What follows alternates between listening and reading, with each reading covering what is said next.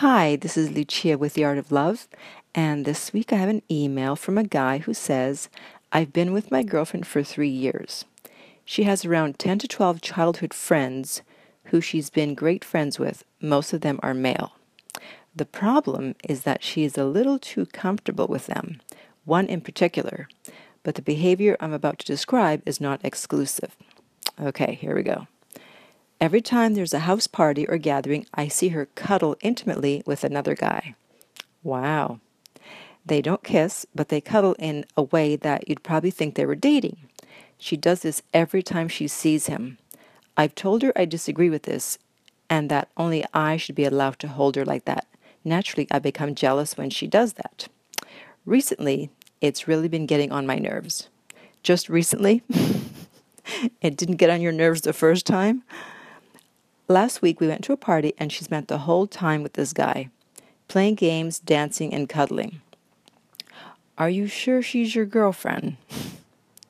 I've told her this annoys me, but she defends herself and says, we're just friends. Don't worry. That famous we're just friends line. I'm a rational person. I study economics at university and don't really jump to conclusions, but recently I can't stop thinking about this.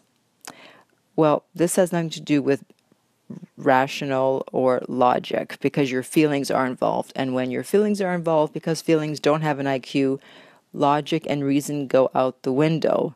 So it doesn't matter if you are Einstein. When it comes to matters of the heart, most people can't be rational. That's why you need people like me.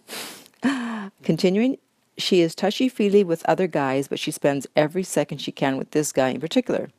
I don't like how physically close they always are. I know for a fact if I hugged a girl for more than 5 seconds, she would be upset. Oh, yes, I'm sure she would be. Surely I can't be the only one who believes this behavior should be reserved for your boyfriend. No, you're not. Everyone agrees. Do I have a right to be annoyed at this?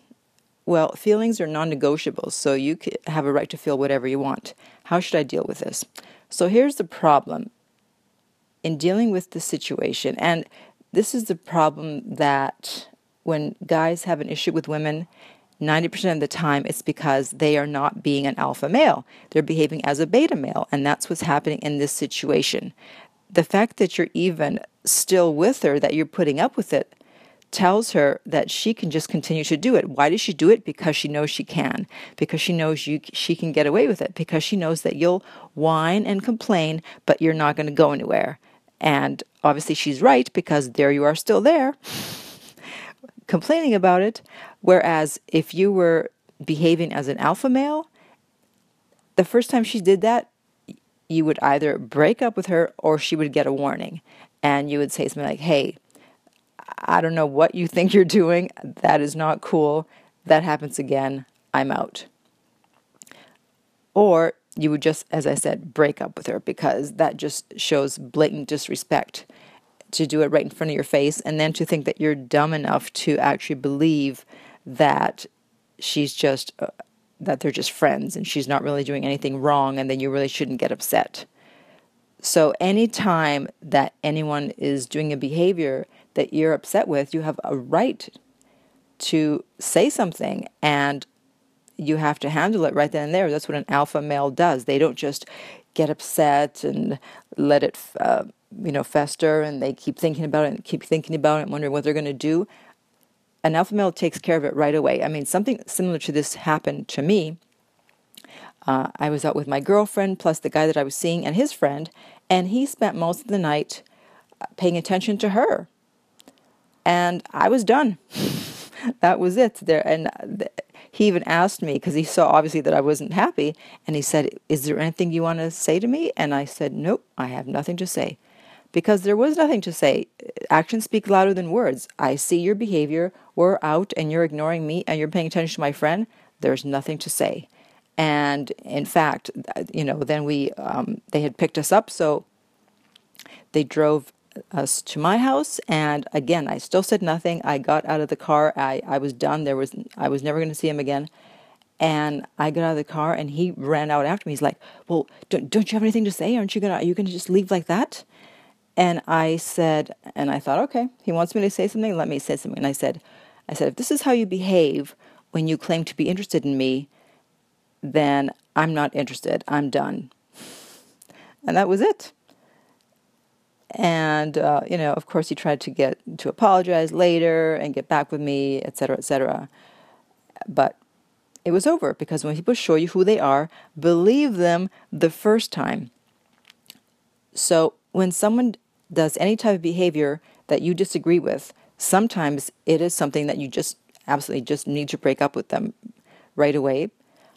Or you give them some type of warning, or you let them know that this is not cool, because otherwise you look like a doormat and you say to them, oh, you can behave any way you want and I won't do anything. I'll just get upset, but I won't go anywhere. So you have to say something like, the way you just acted, that was not cool. That was a total turn off. And especially if you're saying this to a guy, because guys don't want to turn you off, they want to turn you on. So if you say that was a total turn off, then they'll really understand that and they'll think twice. So there's no need to get angry and to make a scene, because then if you get angry, you show the person what they need to do to get your attention. So you don't do it with anger. You just do it in a way like, it's like, wow, I'm so turned off right now. When you're turned off, you're not angry. You're just turned off. You just don't care. It's like, ew. Technical term, ew. Okay, so if you have any questions or comments about this, or if you would like some private coaching, you can contact me at my website, which is theartoflove.net. If you're listening to this on iTunes, please be sure to leave a review and a rating so that more people can hear about the podcast and we can help more people. And in the meantime, remember that love inspires, empowers, uplifts, and enlightens.